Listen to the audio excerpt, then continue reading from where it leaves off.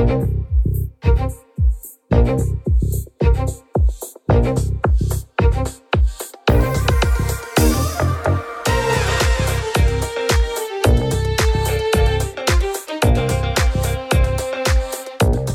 to Super Entrepreneurs Podcast. Today we have with us Brian Clayton. How are you, Brian? I'm doing great. Thanks for having me on. It's great to be here. Oh, it's my pleasure. It's great to have you here. If you don't mind taking a couple minutes and kind of explaining and introducing yourself and what you do to the audience. Yeah. So again, my name is Brian Clayton. I'm CEO and co-founder of a company called GreenPal. So GreenPal is a mobile app that works kind of like DoorDash or Instacart or Uber, but for landscape maintenance services. So if you have a home and you need to get your lawn mowed, rather than like calling around on Craigslist or Yelp or Facebook, you just download GreenPal, pop your address into the app, and somebody comes and mows your yard the same day. It works kind of like Uber, but for lawn mowing. That is such an amazing idea. And you know, the funny thing is that whenever I use Uber, or whenever I use, any of these apps, I'm saying, as an entrepreneur, right? You're always thinking, what else could this be utilized for? What else can we do with this, right? And that's such a great concept because, you might even have a regular guy that comes every 2 weeks to do your lawn, for example, but then there's times that they don't show up, or they're just extra busy, or their truck breaks down or something, right? Exactly. Yeah. And you have this app like you're ready to roll. Like as soon as you need someone, you just book them. Now, does this also include, the tree work that they do? Like, I'm not sure of all the terms, but, lawn mowing is one, right? But is it almost all encompassing when it comes to the use case for when people first need the app is, hey, my grass is 4 feet tall and I've called 10 people, can't get anybody to return my phone call. The case of the disappearing lawn guy or the disappearing gardener is very real. And so that's kind of the initial use case. But then after that, everything you need to get done outside of the four walls of your home, you can get done with the app. So anything from like shrub pruning, tree work, snow removal, fertilizing, mulch, things like that. And it actually took a long time to get this thing going. It's about a 10-year overnight success. My two co-founders and I started this company a decade ago, and very humbly in Nashville, Tennessee, where we're from, and spent 3 or 4 years just in Nashville getting the app to work, and then slowly rolled it out city by city throughout the United States. And now we have over 300,000 people using the app to get their landscape maintenance done, and 32,000 contractors using it to run their lawn mowing business. That is incredible. How did you actually get into this? Like, what was the mindset behind it? Like, is there a story behind it? Yeah. So I think when you're starting a new piece of technology or you're starting a new software company, I think authenticity can be a competitive advantage. And so for me, my first business was actually a landscaping company. I started mowing grass in high school as a way to make extra money. And I was actually forced into the business by my father. He got tired of watching me play Nintendo, and he said, "Hey, get off your butt. I got a gig for you. You're going to go mow the neighbor's yard." And luckily he did that because it just stuck with me. I made $20 for like an hour's work, and I thought, this is awesome. I'm just going to keep doing this. And so little by little, year after year, I grew that little lawn mowing business from just me and a push mower to a 150 employee company over a 15-year period of time. And that business was acquired in 2013 by a national landscaping company. And so after getting it to over 8 figures in revenue and getting it sold, I figured, well, what am I going to do now? I need another mission. I need another project. And so the idea was very, very clear to me that it should be like as easy as pushing a button to get this chore done that I just spent 15 years running a business in. And so it was very much an idea I knew would work, but I didn't know how hard it was going to be. It was kind of naivete as an asset. I didn't really understand how challenging it was going to be to get the project going, but we just stuck it out and got to where we are today by not giving up. Yeah, that's incredible. Now, for you, you said it took 10 years, right? Was it because of the technology? Because the technology has been, I'm not sure, when did Uber and these guys come out? Yeah, so they Uber actually was founded in 2009, believe it or not. They didn't really get rolling until about 2011, 12, and then 13 they were everywhere. And so when I sold my company in 13, it was already very evident that this was the future, that this thing was the remote control for people's lives, that the phone was going to be the way that everybody's just going to get things done. So the idea was pretty much validated. What was hard was the execution, was building the marketplace, figuring out how to get buyers and sellers to come together to transact. And one thing that I learned in the early days that I didn't really understand was that it's hard running a traditional business like what I had, a landscaping company. It's like really, really, really challenging. It's organized chaos every day. But it's 10 times harder inventing something brand new. Inventing a brand new product, inventing a new way of doing things, inventing a new way to solve a problem. And I didn't understand the difference between two until I got in the trenches building GreenPal, that, wow, this is a lot harder than I thought it was going to be. And the way we kind of tackled it was just going from one level to the next. We ended our first year with 20 phases. Yeah. Just one little small little goals. And I knew if we kept doubling the numbers, however small they were, I knew they eventually would compound. Yeah, and did you face any software development hiccups as well? Oh yeah, absolutely. So the first mistake we made. So here's how it unfolded. So ideally, when you're building a new software product, you get a hacker and a hustler. You get somebody who knows the software development, and you get somebody who can just drive the business forward to come together. What we had was 3 hustlers. We didn't have anybody on the team that knew how to build software. None of us had never written a line of code. We had never tinkered with a website. We didn't know the first thing about how to build a piece of technology. And so what we thought we had to do was, well, we'll just pay a dev shop to build what we think this app should be, and then we'll go market it, and then we'll be off and running. And so we did that. We pulled our money together, and we spent like $150,000 with a development shop in Nashville to build what we thought GreenPal should be. And it took them like 9 months. We released it, and it was crickets. It was dead on arrival. It just didn't have the features it needed. It was buggy. It was clunky. It was hard to use. People hated it.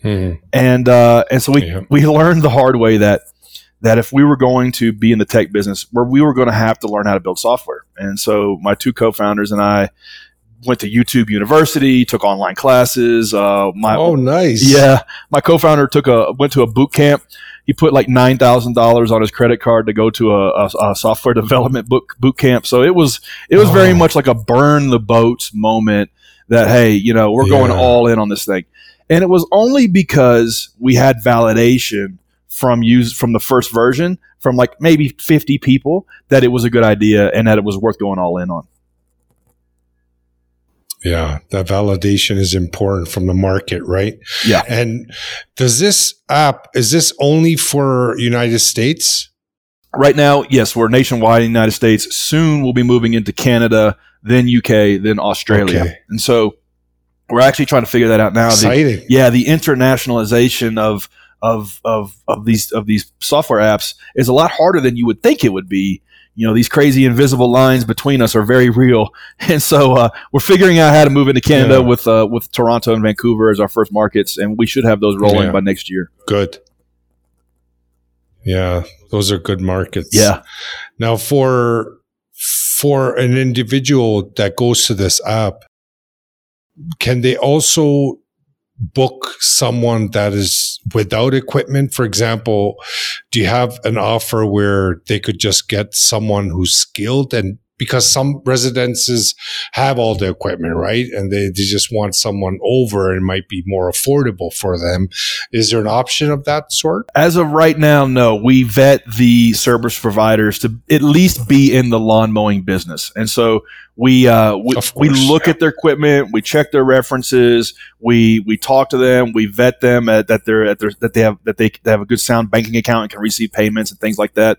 And so there has to be a minimum threshold for you to get that Uber-like experience. It'd be kind of like, getting on Uber and the guy not having a car. Like that. No, sure. Most people expect to just push a button and just forget about it. Like just get it done. And that's what we solve for. And it's actually when we first started this, we thought we were going to be going for like the high end market, like people with private gardeners and things. And what we began to learn was that no, actually it's your working class folks, your dual income households that just don't have time to do this chore. And they understand by the time they go and get a mower and do it themselves, they're making like $5 an hour. By the time you can just pay somebody $28, $30 on GreenPal to do it. Mm.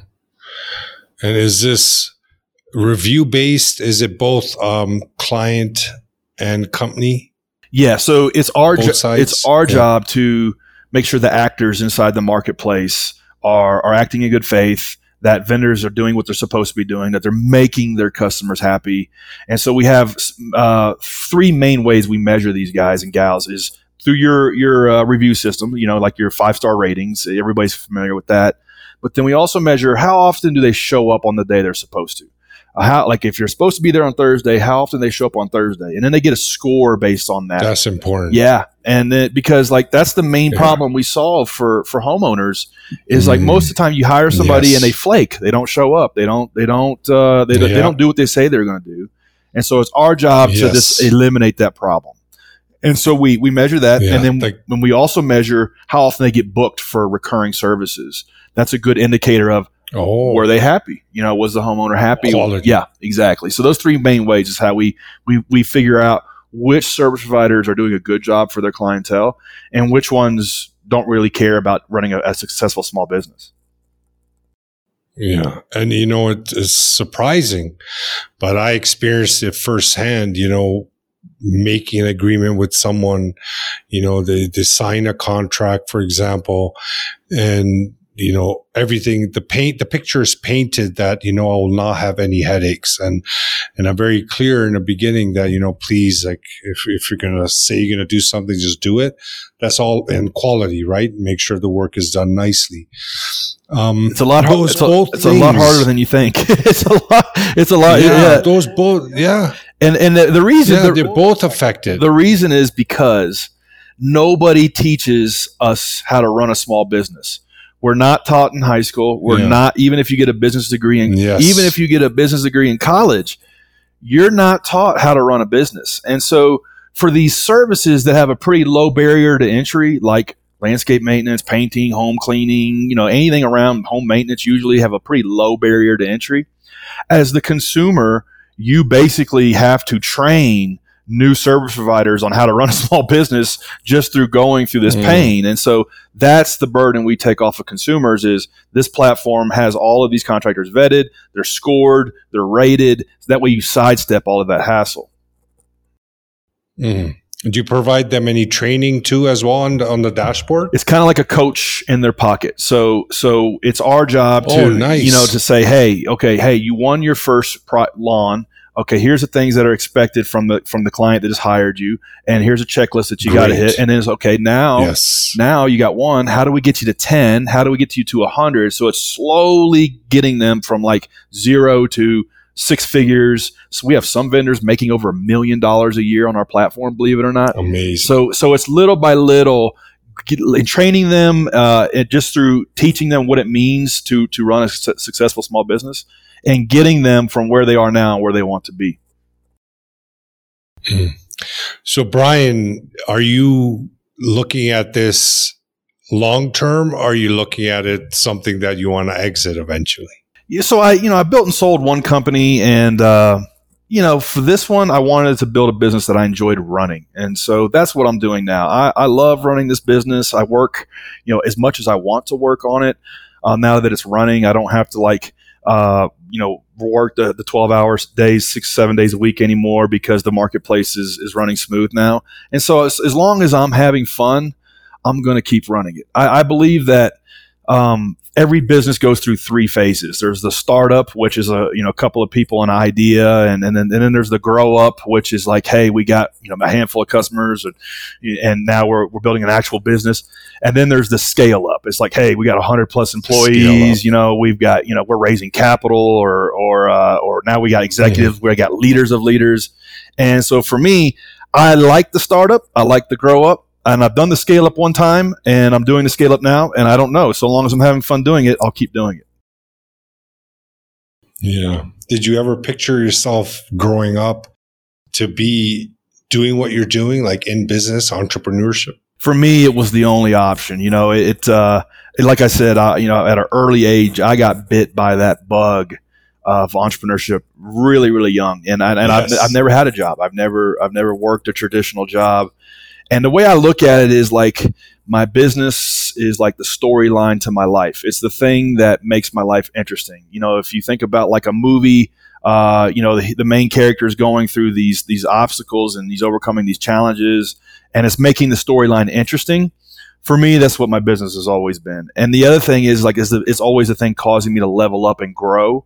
And that's why I always probably will be running some kind of business, because it's the forcing function that causes me to move forward in life.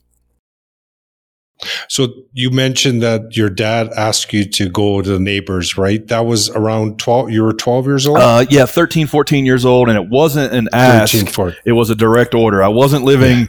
Direct order. Yeah, that's good. It's good that you did that. Yeah. I wasn't living in a Democratic household. No. Yeah. So then when my question, the reason why I was asking is like earlier than that, right? Like, if you can recall, if you can go back there, before that age, when you're playing Nintendo and all, did you daydream? Did you think about, okay, I'm going to own my own business, or I'm going to work in a job? Like any of those thoughts that you can recall? One thing my parents did a really good job with raising me, I feel like, is they always connected work with getting what you want out of life.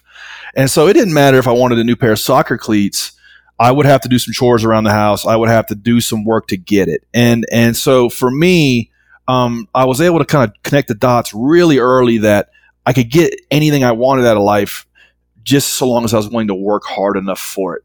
And when I started mowing yards, it became really clear to me that this could be my lane in life. I was like, man, if I could just, it was almost like I fantasized about buying more. I started fantasizing about buying more lawn equipment. I was like, if I can get another big truck and another big mower, then I could have two guys on that, and wouldn't that be cool? And so then it became like it was a game to me.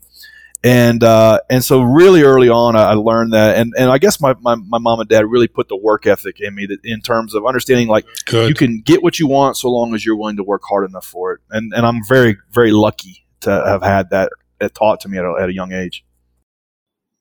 That's great, Brian. And from the years that you spent launching this business, right? From everything that you went through, what would be your top 3 recommendations or suggestions or friendly advice that you can give the audience that you learned from those years that could help someone? Yeah, a few things that looking back 22 years now, I think like a successful business is all about building a successful business is all about routines, habits, and the discipline to show up day in, day out.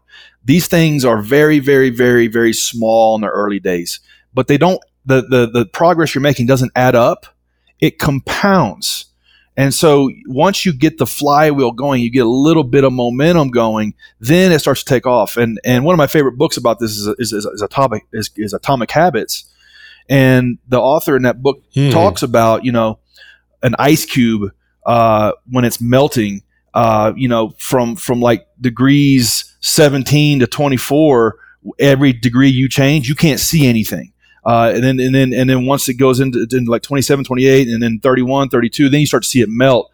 And then it's those last couple of degree changes that people want to say, oh, well, he was an overnight success or she was an overnight success. When in reality, it was the 4 or 5 years before that nobody saw that were indistinguishable, that laid the groundwork. And so that's one thing I like to share with fellow entrepreneurs is that the small incremental bits of progress you're making in the early days, it's not like they add up, they compound, and you have to lay that groundwork. So stick it out. And the other thing I'll add is that, a lot of times you can feel like you're too late in the game. You can feel like you're too late to an idea. And the reality is that, if you think software is going to be around for 100 years, well, then we're in like year 10 or 20. It's like you're not too late. It's just still day one. Mm-hmm. So get in the game and just stick it out. Be willing to put in a decade on a good idea, and it will work out. Mm-hmm. Mm-hmm. And you mentioned stick it out, right? Sometimes we're working on a business and we're working hard, but those, the voices sometimes start talking us out of things, or, hey, I need a break. Let's take some few days off. You come back, you're not motivated, or something, something derails you emotionally. Maybe it's financial stress. Maybe it's the business not growing as you expected it to grow. And you experienced that for that many years, right? Yeah, for sure. What would you say they need to do for that? Because sometimes these, the voices that we hear, they can be quite persistent, right? That these thoughts can kind of push us away from our goal. What would you say on that? I think a lot of what comes down to becoming a successful business owner or entrepreneur is managing your own personal psychology. That's so much of it. And what has worked for me is, it sounds weird, but it's like, don't even worry about goals, worry about processes, worry about systems. And so it's like, oh, I'm not hitting X, Y, or Z, or this is harder than I thought it was going to be. Take it back to the process. Take it back to the system. What are the things I'm doing today and this week and this month to drive this thing forward? And what is the routines day in, day out? And a lot of times for a tech business like mine, it's, okay, what are the 10 blog posts I'm writing this week? What are the lines of code I'm shipping? What are the features we're designing and working on? We got to get journalists to talk about this thing. Social posts. Yeah. I got to do 10 social posts. I got to reach out to 100 journalists. Like, those are tactical things that you're doing. And if you just focus on that routine, that process, and almost not even worry about the goals, most of the time that'll take care of itself. That's what's worked for me. It's always like, let's take it back to what's in my little circle of influence. What is the process and the routine? And let's just work that process. The goals will happen. Love it. I bring your attention to the processes. Yeah. Focus on the processes. Yeah. And it's hard to do. What do you? Sorry? And I'm speaking to I'm preaching to myself also, because it's hard to do. Yeah. No, for sure. And your success and what you have accomplished is super important, that we get this type of information out there, right? And you seem like a very open guy, Brian, and you're sharing whatever's coming to you, just sharing. And that's great. Because at the end of the day, we're all trying to help people out there, exactly. Right? Especially nowadays. And the more we can do for people, the better. By default, everything just gets better. Otherwise, I'm a big believer in that. What do you feel that your innermost superpower is that got you to this point? Yeah, I think for me, let's go back to a video game. One of my favorite video games back in the day was Super Mario Kart. And I don't know if you're familiar with this game, but you had like 5 drivers. Yes. You had Mario, Luigi, Donkey Kong, Bowser. Together. Right. And if you go back and think about this game, every one of those drivers had one really, really, really strong skill. Like, for instance, Princess was really fast as accelerating. Toad was really good on the curvy tracks. Bowser was like hard to like knock off course, and their inner superpower. Yeah, right. And then you had Mario, who was like half good at everything, and like he wasn't really particularly outstanding at any one attribute, but he was like marginal at all of them. And as it turns out, if you were just starting to use the game, he was the best driver you could select. And so I think, in a way, I'm kind of like Mario. I'm not really good at any one thing, but I'm like half good at a lot of different stuff to get in there like a generalist and get in there and figure it out, get my hands dirty and figure out what we got to do to drive the business forward. And so that's how I would look at myself, and then the consistency as a superpower of just showing up day in, day amazing. Out, working the system that we just talked about. Important. Yeah, and just not worrying about like the ups and downs, because there's going to be a lot of them. It's just working the process, working the routine, and having that generalist mindset. A lot of times we get caught up in titles where we can say, "Oh, I'm a designer, therefore I can't do any engineering," or I'm a project manager, therefore I can't do any designing. And the reality is you can jump on YouTube University and in about a week get 80-20 good at pretty much every skill that you're going to need to start a business. And so think about that generalist mindset in the early days, I think is what's helped me get to where I'm at. Yeah, that's cool. That's awesome. Thank you for sharing that, Brian. Do you for your contractors, the businesses that sign up on your platform, you provide coaching for them. Do you provide mindset coaching as well? They're why we do what we do, really. I mean, we offer a nice convenience to consumers, but for the contractors that use the platform, there's over 30,000 of them. It's why I get out of bed in the morning. It's why I work on this project. It's why we want to grow it to over 1 million users. And so helping them get to where they're trying to go in life is why we exist. And so having them understand, okay, this is why it's important to show up on time. This is why it's important to send a text message to your client the next day to make sure they were happy with it. You should give them points for that. And show them that, hey, you're winning more business since you started taking this action. And being able to close the loop on, if you do this, you'll get this. It's, again, nobody teaches us how to run a small business. And so it's our platform's job to coach them along the way and get them to understand that this is what goes into running a successful small lawn mowing company. And so that's where we really have more and more opportunity, is to continue to go down that path. And that's what's a lot of fun. We get people every day hitting us up like, hey, because of GreenPal, I made my first $20,000 in revenue this month, and I was able to buy a riding mower, and now I don't have to walk all day pushing. Or I was able to put a kid through college, or I was able to put a down payment on a house, or I was able to pay off student loan debt. Yeah, it feels incredible. Yeah, that's a lot. It's a lot of fun. That's why we work our butts off on this thing. That's awesome, Brian. You know what? It's been an honor and a pleasure speaking to you and learning about you and your business and what you're doing for others and other entrepreneurs. Super important. If there's any final words you want to share with the audience, please go ahead. Yeah, again, it's not too late. It's still day one. Get in the game.